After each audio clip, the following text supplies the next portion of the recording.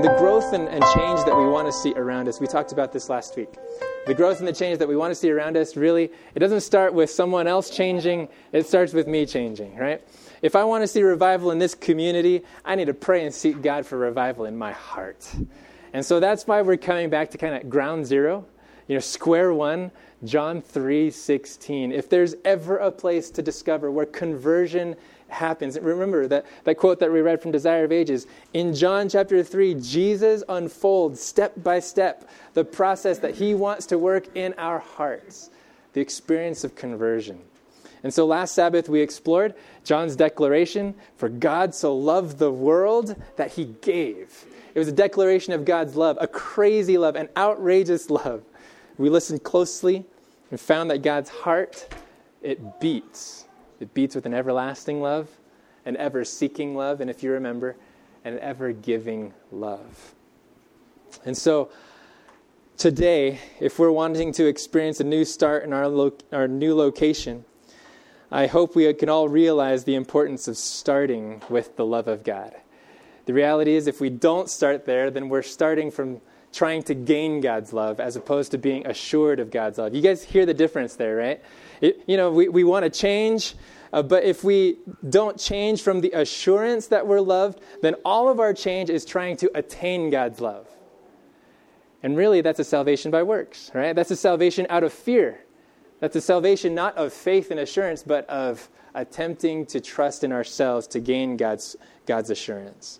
And so that's got to be the first step. Otherwise, we'll end up spinning ourselves into a dreadful time, trying to gain God's love when really it's already ours. It's already ours. So that's being motivated by faith, the faith that God does love me with an everlasting love. That's why the gospel that's tucked away in John 3:16 is so real. It starts with that cause, the initiation, for God so loved the world. It's the explanation, not the effect. It's the cause, not the result. God so loved the world. And so, if last week was about hearing the heartbeat of God, then this week is about seeing the heart need of humanity. Why would I need that kind of love? Why would I need outrageous love that starts first? Why would I need that? Well, there's a deep need that each and every one of us has. So before we get into that, let's pray together with that goal in mind. Spirit of truth, please guide us into all truth. I pray that you would hold up the mirror of your word to our hearts, that we might see not just our deep need, but also your great salvation. We pray this in Jesus' saving name. Let the family say, amen. All right. Turn in your Bibles with me or in your memory pages to John chapter 3, verse 16. John chapter 3, verse 16. We're not just going to stay here, but we are going to start here. John 3, verse 16.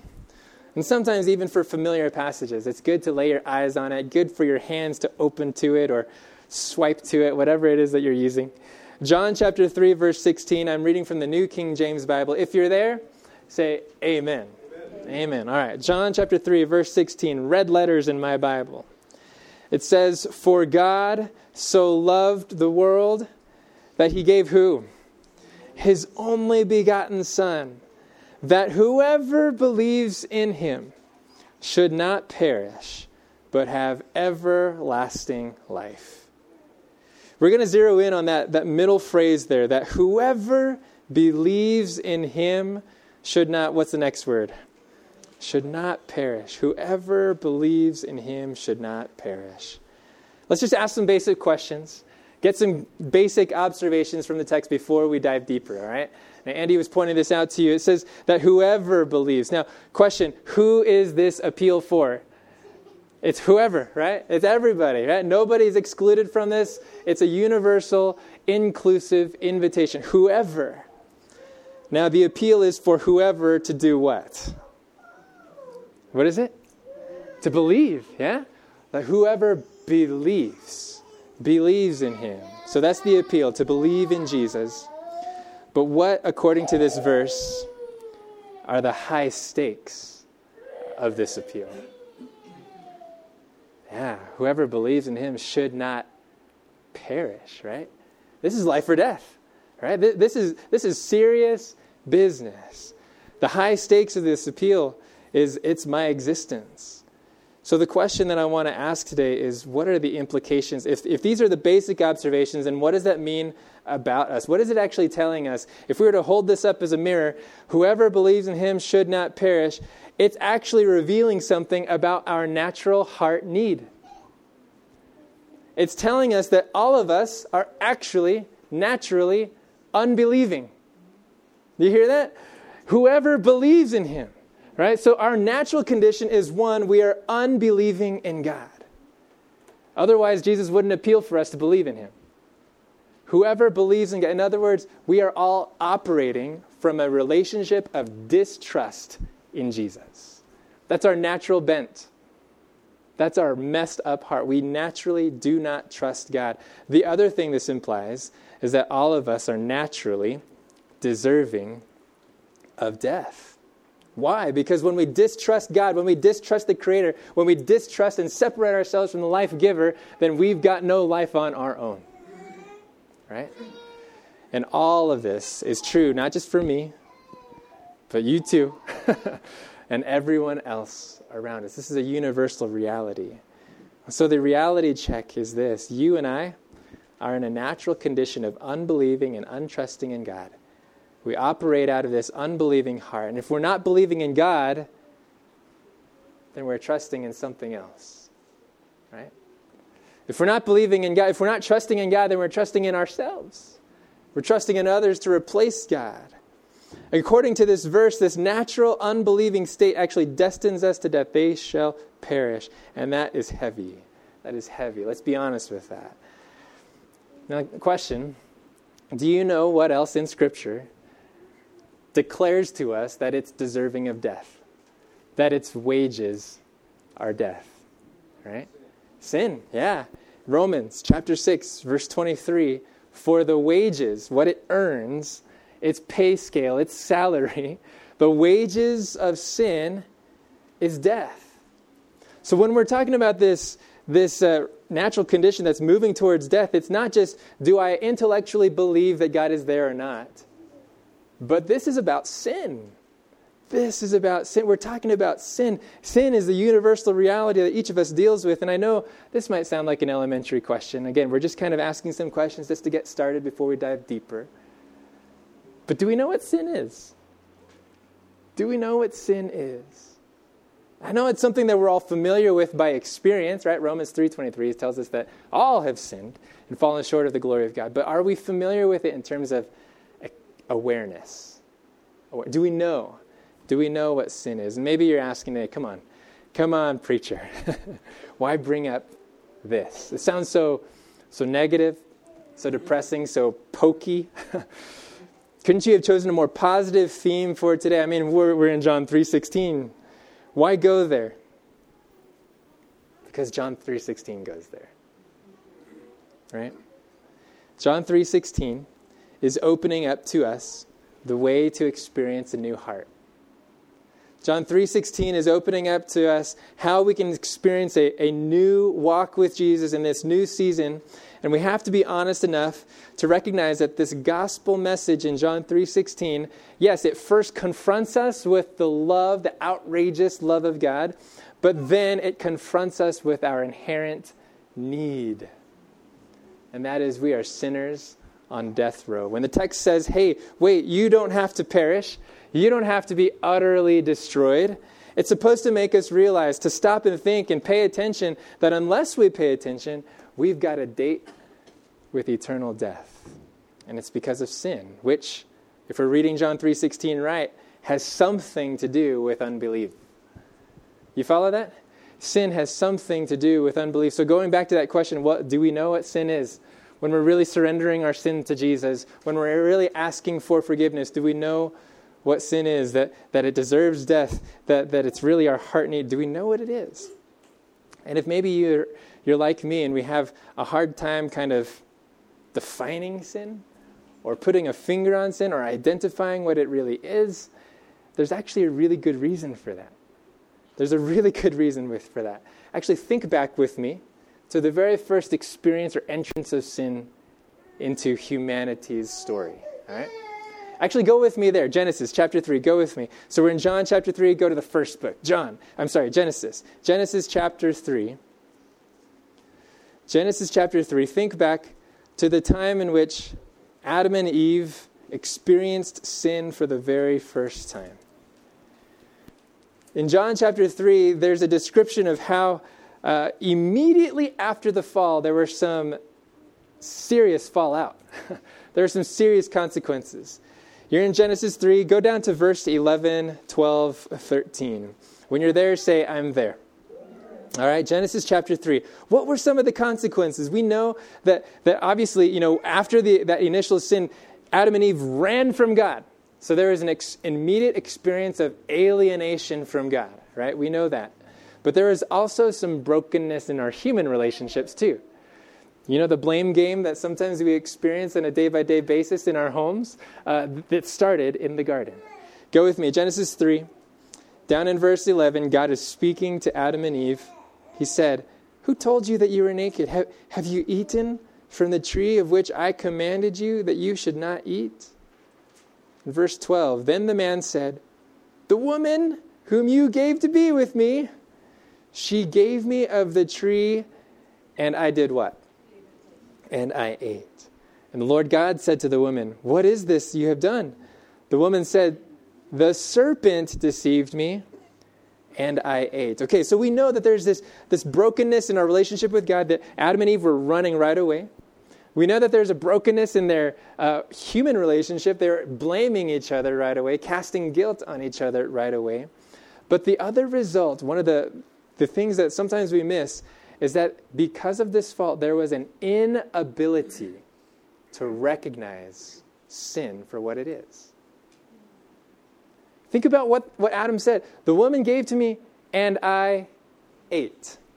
The serpent deceived me, and I ate. In other words, both Adam and Eve pointed to the act of eating as their great transgression. Was it the fruit? Was it eating fruit that really deserved eternal death? No, there was something more. There was something before the act. And that's what Adam and Eve missed. Before the external act of eating the fruit came the internal decision to separate my life from God, to distrust God, to be in an unbelieving state and an untrusting state. And so immediately in the garden, Adam and Eve were asked, what happened? What did you do? Well, they focused on their external act rather than recognizing the heart that act came from. They didn't see their heart need. Are we following today? Yes or no? Are we following that? Yeah, so today, what we're going to do for the rest of our study is we're going to pick up the Bible and we're going to look for two lenses of truth so that we can see our heart need and see God's great salvation. All right? So here we are. First lens of truth. We've already talked about this. The first lens of truth is simply this, that sin is more complex than we often think. Sin is more what? More complex than we often think. Go with me to an Old Testament book in Jeremiah.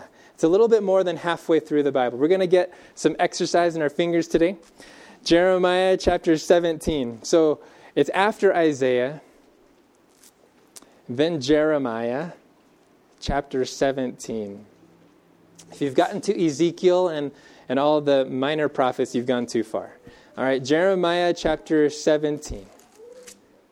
Jeremiah chapter 17, and we're going to look at verse 9.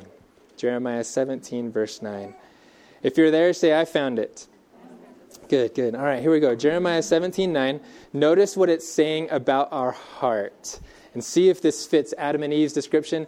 See if this fits our experience. Jeremiah 17, verse 9, the Bible says, the heart is what? Deceitful, kind of. No, it says the heart is deceitful above all things and desperately wicked. And what's that rhetorical question at the very end? Who can know it? In other words, who can truly gauge the depth of our depravity? Who can truly understand how much we are in need of a Savior? Who can truly understand how complex sin is, how deep of a hold it has in your heart and mind? Nobody can. Why? Because the heart tricks us. The heart tricks us into thinking that we're better off than we actually are. There's an inability that this Old Testament prophet is really just declaring to us, an inability to properly perceive sin and its sinfulness. There was a book I picked up not too long ago called Sin and Salvation by an author named George Knight. Really amazing, just theological kind of outline. Some of it seems a little bit scholarly and heady, hard to read, but really it makes a lot of sense when you think about it. And when he is talking about sin, he talks about two different approaches to how we understand sin. I don't know if I put this up here or not. Yeah, okay, sweet. He talks about, one, the quantitative view and the qualitative view. In other words, seeing sin as a quantity, an item that we can kind of compartmentalize and count, versus seeing sin as a quality of life. Do you see the difference? Yeah? Well, let's read this quote here. The quantitative view of sin nearly always leads to a focus on the smallest units of sin as one moves from sin to righteousness. So if I'm thinking about sin in terms of a quantity, and I want to become right with God, I want to experience righteousness, then I am incrementally checking things off, itemized lists of sins that I no longer am held by. Do you follow? Where it eventually becomes to the experience of the Pharisees, where you're experiencing the sins that you're focusing on is how many steps to not take on the Sabbath, whether or not I'm eating granola between meals. Now, I don't know if the Pharisees had granola or not, but anyways, you get the idea, right? The Pharisees were experiencing this quantitative approach to sin, but notice what it says about the qualitative approach. The qualitative approach to sin looks towards sin and righteousness in the light of the quality of what? Of the relationship between people and their God and their neighbors. In other words, defining sin not just in terms of what I do and don't do, but am I trusting God or not? Am I building trusting relationships of faithfulness or not? In 1 John chapter 3, verse 4, maybe you've heard of this, you've read this before. It says, whosoever committeth sin, this is the King James, transgresseth also the law, for sin is what? Is transgression of the law. Another word for transgression, I mean, this is pretty outright, right? This is breaking the law. Progress is moving forward along something. Regress is moving backward from something. Transgress is moving across something altogether. Counter it, right? Transgression of the law. But the Greek there is actually anomia, which is anomos, without the law. And so that's why other translations, they actually put it like this. For sin is lawlessness. Living as if the law doesn't even exist. As if God's compass isn't even there. That's what sin is. It's living apart from it altogether, throwing God's law of love out the window. And in Romans chapter 14, this gets even more to the qualitative. Go with me to Romans. You're in Jeremiah, go all the way to the right. So past John, then past Acts, and then to Romans. We'll take a look at a few verses here in Romans. Romans 14, this is very interesting. When I came across this for the first time, I think I was just a young 20-year-old. And this totally, it flipped my relationship with God because it helped me realize that I was approaching God from a quantitative standpoint as versus a qualitative. Romans chapter 14. Romans chapter 14. Now, in this chapter, Paul is dealing with some lifestyle issues, what we eat and don't eat, and how it affects our relationships with other people. But at the very end of the chapter, he hits on something that is the principle underlying it all. All of our decision-making isn't about whether we're pleasing people or not. It's about our relationship with God. Romans 14, verse 23. If you're there, say amen. All right, Romans 14, verse 23. But he who doubts is condemned if he eats. That was the specific issue that he was dealing with. Because he does not eat from what? From faith. In other words, hey, this is the right decision to make. You know, it's whether I eat or don't eat this. It's the right decision to make. But if I'm making that decision from doubt as opposed to faith, then notice, for whatever is not from faith is sin. Hold it. So I can be doing good things. I can be correcting my behaviors in a way that's actually in line with what appears to be upstanding principles. I can be doing the right thing, but if I'm not doing it from faith, but out of a fear of what other people are thinking of me, or a fear of punishment from God, then wait a minute, I'm actually living in sin. Whatsoever is not from faith is sin. If faith is trust in God, if faith is reliance upon God, then the opposite of faith is trust in self and a reliance upon self. I can be doing all the right things, but if it's coming from my own picking up my bootstraps, then really I'm actually approaching things altogether wrong. Step back a bit from the specificity of sin, from itemizing sinful behaviors. This allows us to really understand that suddenly sin is not just about the things I do or don't do, but it's about who I am and how I'm relating to God. Are we following that today? Is that too conceptual, theoretical? Actually the Old Testament, even in its linguistics, even in the language, it just kind of helps us understand that sin is not just 1, 2, 3, ABC. If I don't do this and I don't do that, it's actually a lot more complex than we really understand. It's a heart condition. In the Old Testament, there are 3 different words for sin. One, the word is actually kind of, the word picture is it's missing the, like you're aiming for a target and you just kind of, you've missed the mark. These are the missteps, the mistakes, right? In English, it's translated as sin in the Old Testament. There's another word that maybe you've heard, transgression, right? Transgression. In the Old Testament, that's actually referring to kind of like shaking your fist at God. You know exactly what you should be doing, but it's a blatant, outright, I'm done. Shaking your fist at God. You follow that? Yeah. So there's missing the mark, kind of the innocent, unintended misdeed and mistake. Then there's the blatant, purposeful rebellion against God. And then there's a word that maybe you've heard before, iniquity. Have you heard that before? Iniquity. And in the Old Testament, really what that's describing is it's the inside, the inward perversity and crookedness of our hearts. It's really interesting that everything in us is bent toward rebellion and stubborn refusal to trust in Jesus. And that's how complex, really sin is not just out here in what I do and don't do. It's not just missing the mark. It's not just shaking my fist. It's actually, I'm just messed up. And my compass is not aligned with a walk with Jesus. And on top of that, Jeremiah tells me that I can't even comprehend that fully, right? It says, who can know it? The heart is so deceitfully wicked that I can't even understand that. Sin is definitely more complex than we think. I hope we're starting to understand this lens of truth, that sin is much more than we often think. In fact, in Romans chapter 8, verse 7, it tells us just another bit of bad news, that the mind that's governed by the flesh, so the natural state of our thinking and stuff. The mind that's governed by the flesh is hostile towards God. Maybe your Bible says it's at enmity with God. They're enemies with God. And it does not submit to God's law, nor can it do so. In other words, this sinful, untrusting heart, it doesn't even know how to submit to God.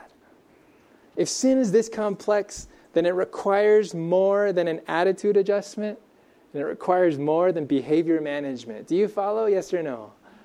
Really, it's not something that can be easily corrected or outwardly adjusted. That's why Jeremiah, there's that verse, can a leopard change his spots or the Ethiopian his skin? No, neither can you do right who are accustomed to doing wrong. There's a danger in underestimating sin's complexity. Going back to Jacob's experience there on the beach, honestly, in the first 5 seconds, I heard him screaming. All that I saw was ashes on his skin, and I thought he was upset for being dirty. I misdiagnosed the problem in that first 5 seconds. Debbie picked him up, and then all of a sudden, I'm hearing, hot, hot, hot. And that clicked, okay? I saw his leg. I ran to the lifeguard station. But had I not understood how serious the situation, I would not have responded with appropriate seriousness. Do you follow? We may think that sin is just like this kiddie pool, I don't know if you have a kiddie pool or ever had a kiddie pool in your front lawn or your backyard. And you imagine just like if one of your kids were just hanging out there and you thought that they were in great danger, and so you came to the rescue and said, let me get you out of this pool. And the kid's thinking, well, I could just do that on my own, right? Sometimes we think of sin as a kiddie pool. I can just get out of it on my own. I can just flip a switch and not do this, not do that. But what if sin is like the Great Pacific and we are drowning at sea? We are desperate for air. And when you hear that helicopter and the Coast Guard comes down and you are taken care of, that's a hero that you need. When we minimize sin to things that we do or don't do, we often minimize salvation as though, thanks, Jesus, but I really didn't need that hand. What? And that's the next lens of truth we need to figure out. If sin is more complex than we often think, then salvation, oh man, did I put it up here? Then salvation is more complete than we think. If sin is more complex than we think, then salvation is more complete than we think. I don't know if we really fully grasp our need for salvation at times. Sometimes we think we just need behavior management. But do we realize that we are not just bad people who need to become good? We are dead people who need to be resurrected. Here's a quote here from a Christian apologist named Ravi Zacharias. I like how he says it because he's a lot more eloquent than I am. He says, the Christian faith, simply stated, reminds us that our fundamental problem is not moral, do this or don't do this. Rather, our fundamental problem is what? It's spiritual. It's spiritual. It is not just that we are immoral, but that a moral life alone cannot bridge what separates us from God. Herein lies the cardinal difference between the moralizing religions and Jesus' offer to us. There are many world religions that tell you how to behave, and if you just free yourself from pain or don't, this is not what Christianity at its core is. It is not behavior management. It is not a moralizing religion. Jesus offers us something completely different. Notice, Jesus does not offer to make bad people good, but to make dead people alive. Amen. That's what Jesus does. Were our antidote, were our cure simply to change behaviors, there would have been no need for a cross where Jesus is eternally separated from his Father. For no need for the Son of God to say, my God, why have you forsaken me? No need for that. Because, the very thought, the very reality that Jesus is on a cross, that he is crucified, that he experiences eternal death, essentially, on our behalf, is recognition enough that our need is so much more than changing behaviors. We are not just bad people who need to become good, but dead people who need to be resurrected. And so if sin is more complex than we think, then salvation is more complete than we often think. If you're like me, we all too often underappreciate the redeeming power of Jesus because we all too often underestimate what it is that we need redemption from. That's why, one of my practices that I've started to incorporate in my devotional experience over the last 6-7 years is just taking time every morning, aside from my daily reading plan, is to take time every morning to actually read the story of the cross. I think there's something powerful there. Ellen White understood, hey, we would do well to take a thoughtful hour and contemplate the life of Christ, especially its closing scenes. Why? Because it reminds us of how costly sin is, of how deep-rooted it really is, and what great salvation we have in Jesus. Sin is a complex condition that runs to the very core of who we are, but Jesus offers complete salvation that transforms the very core of who we are. I love it. I love what Jesus does. And what I want to do for the next few minutes here is actually just take a look at some of maybe the verses that you've heard before, verses that we need to be reminded of, but to realize that Jesus' salvation is complete. It's not just behavior management. Go with me to 1 John chapter 1. 1 John chapter 1, verse 9. 1 John, not the Gospel of John. So this is closer to Revelation. 1 John chapter 1, verse 9. These are small books in the Bible. 1 John, right after the Peters, 1st and 2nd Peter. If you've gotten to Revelation, you've gone too far. 1 John 1:9. If you're there, say amen. Awesome. 1 John 1:9. If we confess our sins, He, speaking of God, is faithful and just to do two things. Number one, to what? To forgive us our sins. Praise the Lord. He gives us pardon, clears our conscience, guilt no more. He takes the penalty of our sins. But there's more. And to do what? To cleanse us from all unrighteousness. There's a completeness here. It's not just, okay, I'm done with the past, but it's, hey, I'm going to clean up the present and take over the future. To forgive and to cleanse. Go with me to Romans. Romans chapter 5. Actually, we might have this. No, we don't. Okay, Romans chapter 5. Back to Romans chapter 5, verse 10. Romans 5, by the way, all of Romans, powerful explanation of the implications of the gospel. But Romans chapter 5 especially. Got some awesome nuggets, memorizable things in there. But in verse 10, if you're there, say, I'm there. For, an explanation of this amazing love of God. For when we were enemies, we were reconciled to God through the death of His Son. Much more, having been reconciled, there's that relationship word. It's restoring the bridge of trust. Much more, having been reconciled, we shall be saved by His what? By His life. Okay, this might sound like at first read, what's Paul really saying? Paul kind of has that tendency to kind of say things and you just really have to think twice about it. But this is powerful. Okay, so because of the death of His Son, because of the death of Jesus, we were restored. The relationship was bridged. We were justified, brought back into right relationship with God.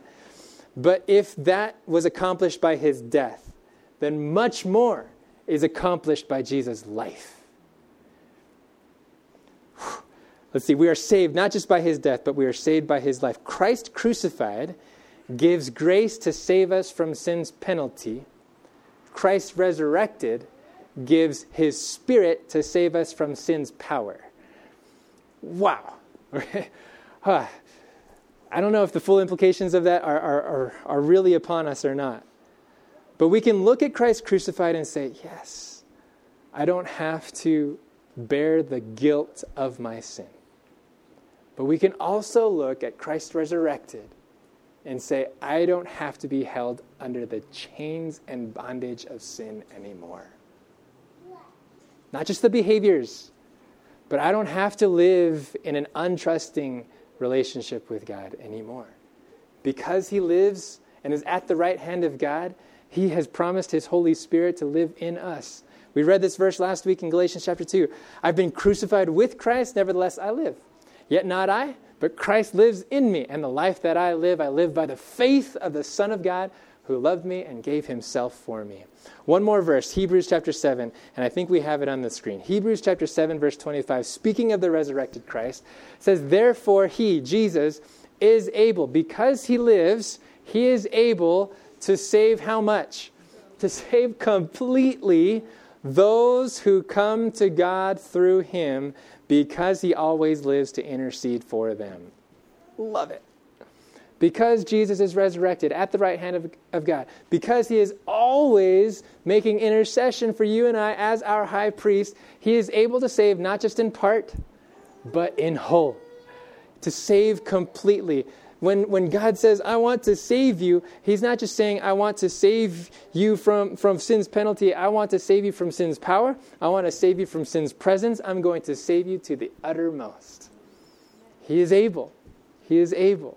Jesus can save to the uttermost. The risen Christ knows we need more than behavior modification. He intercedes for us to give us a new life altogether, saving us to the uttermost. He doesn't just make this bad person good. He makes this dead person live. And so what do we do about that? If we have these lenses of truth to really understand our heart need, what do we do about that?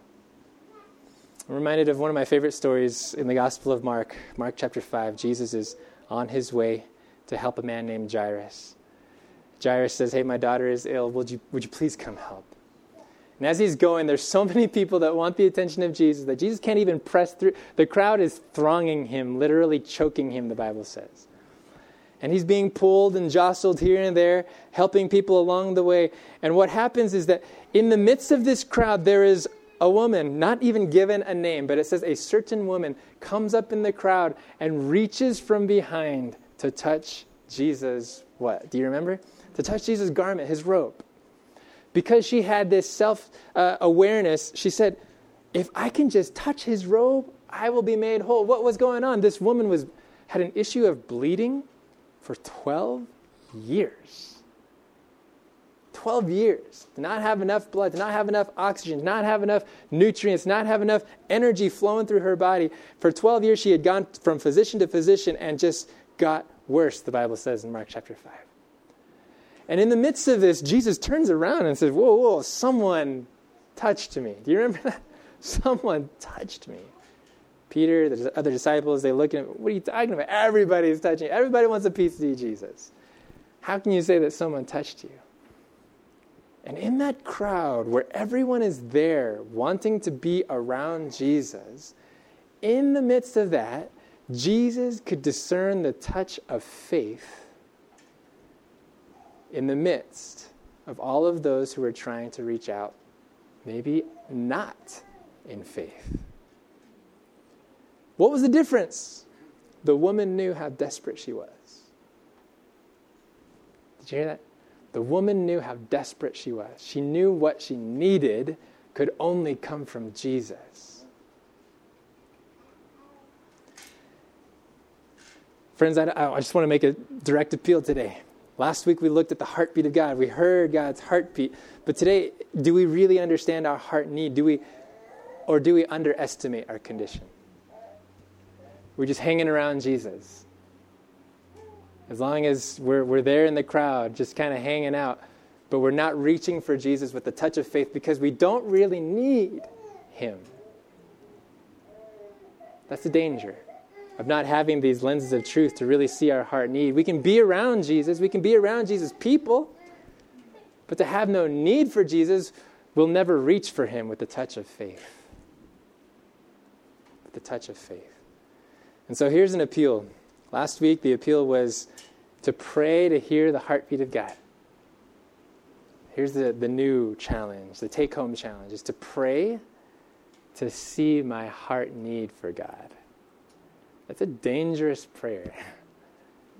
The psalmist prays it in Psalm 139, verses 23 and 24. He says, "Search me, O God, and know my heart. Try me and know my inmost thoughts. See if there be any wicked way in me, and lead me in the way everlasting." That's a bold prayer. Would you be willing to pray that prayer? Search me, O God. Know my heart. Cause me to see my heart need so that I could reach for you with the touch of faith too. How many of you are willing to say, yeah, God, cause me to see my heart need this week? Amen. Amen. Each morning this week, may God give you the assurance first. I love you with an everlasting. This is a safe place to explore your need for me. And when you pray that prayer, to pray to see the depths of your sin, your heart need, not just your missing the mark, not just your blatant fist shaking at God, but also your inward crookedness. Those ways we've been living and moving less from a trust in God's will and way, more from a trust in my will and way. When we pray that prayer, we're asking that he would show us those things that need to be pointed out, confessed, repented of, and forsaken. I really believe that's where true revival and reformation begins.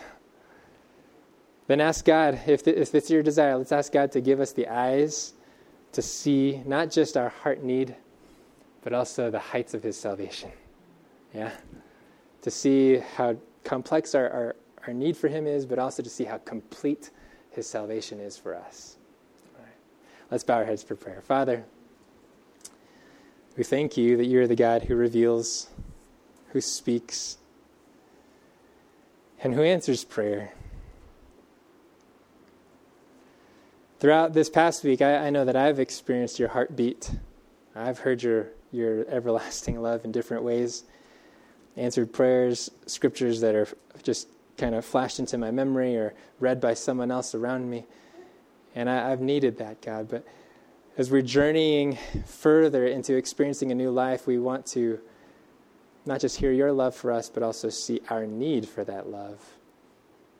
God, I don't want to be a casual onlooker. I don't just want to hang around you. I want to reach for you with the touch of faith. And so please, if there's a tendency in my heart and our hearts to kind of become complacent in our relationship with you, to feel as though I could easily step out of my misdeeds or not, to underestimate how desperately I really need you, then Lord, I pray you would give us sight. Thank you so much that you're the gracious God who is not just willing to see how much we need you, but also willing to show us how much you've given to us. We pray this in Jesus' saving and precious name. Let the family say, amen. Amen.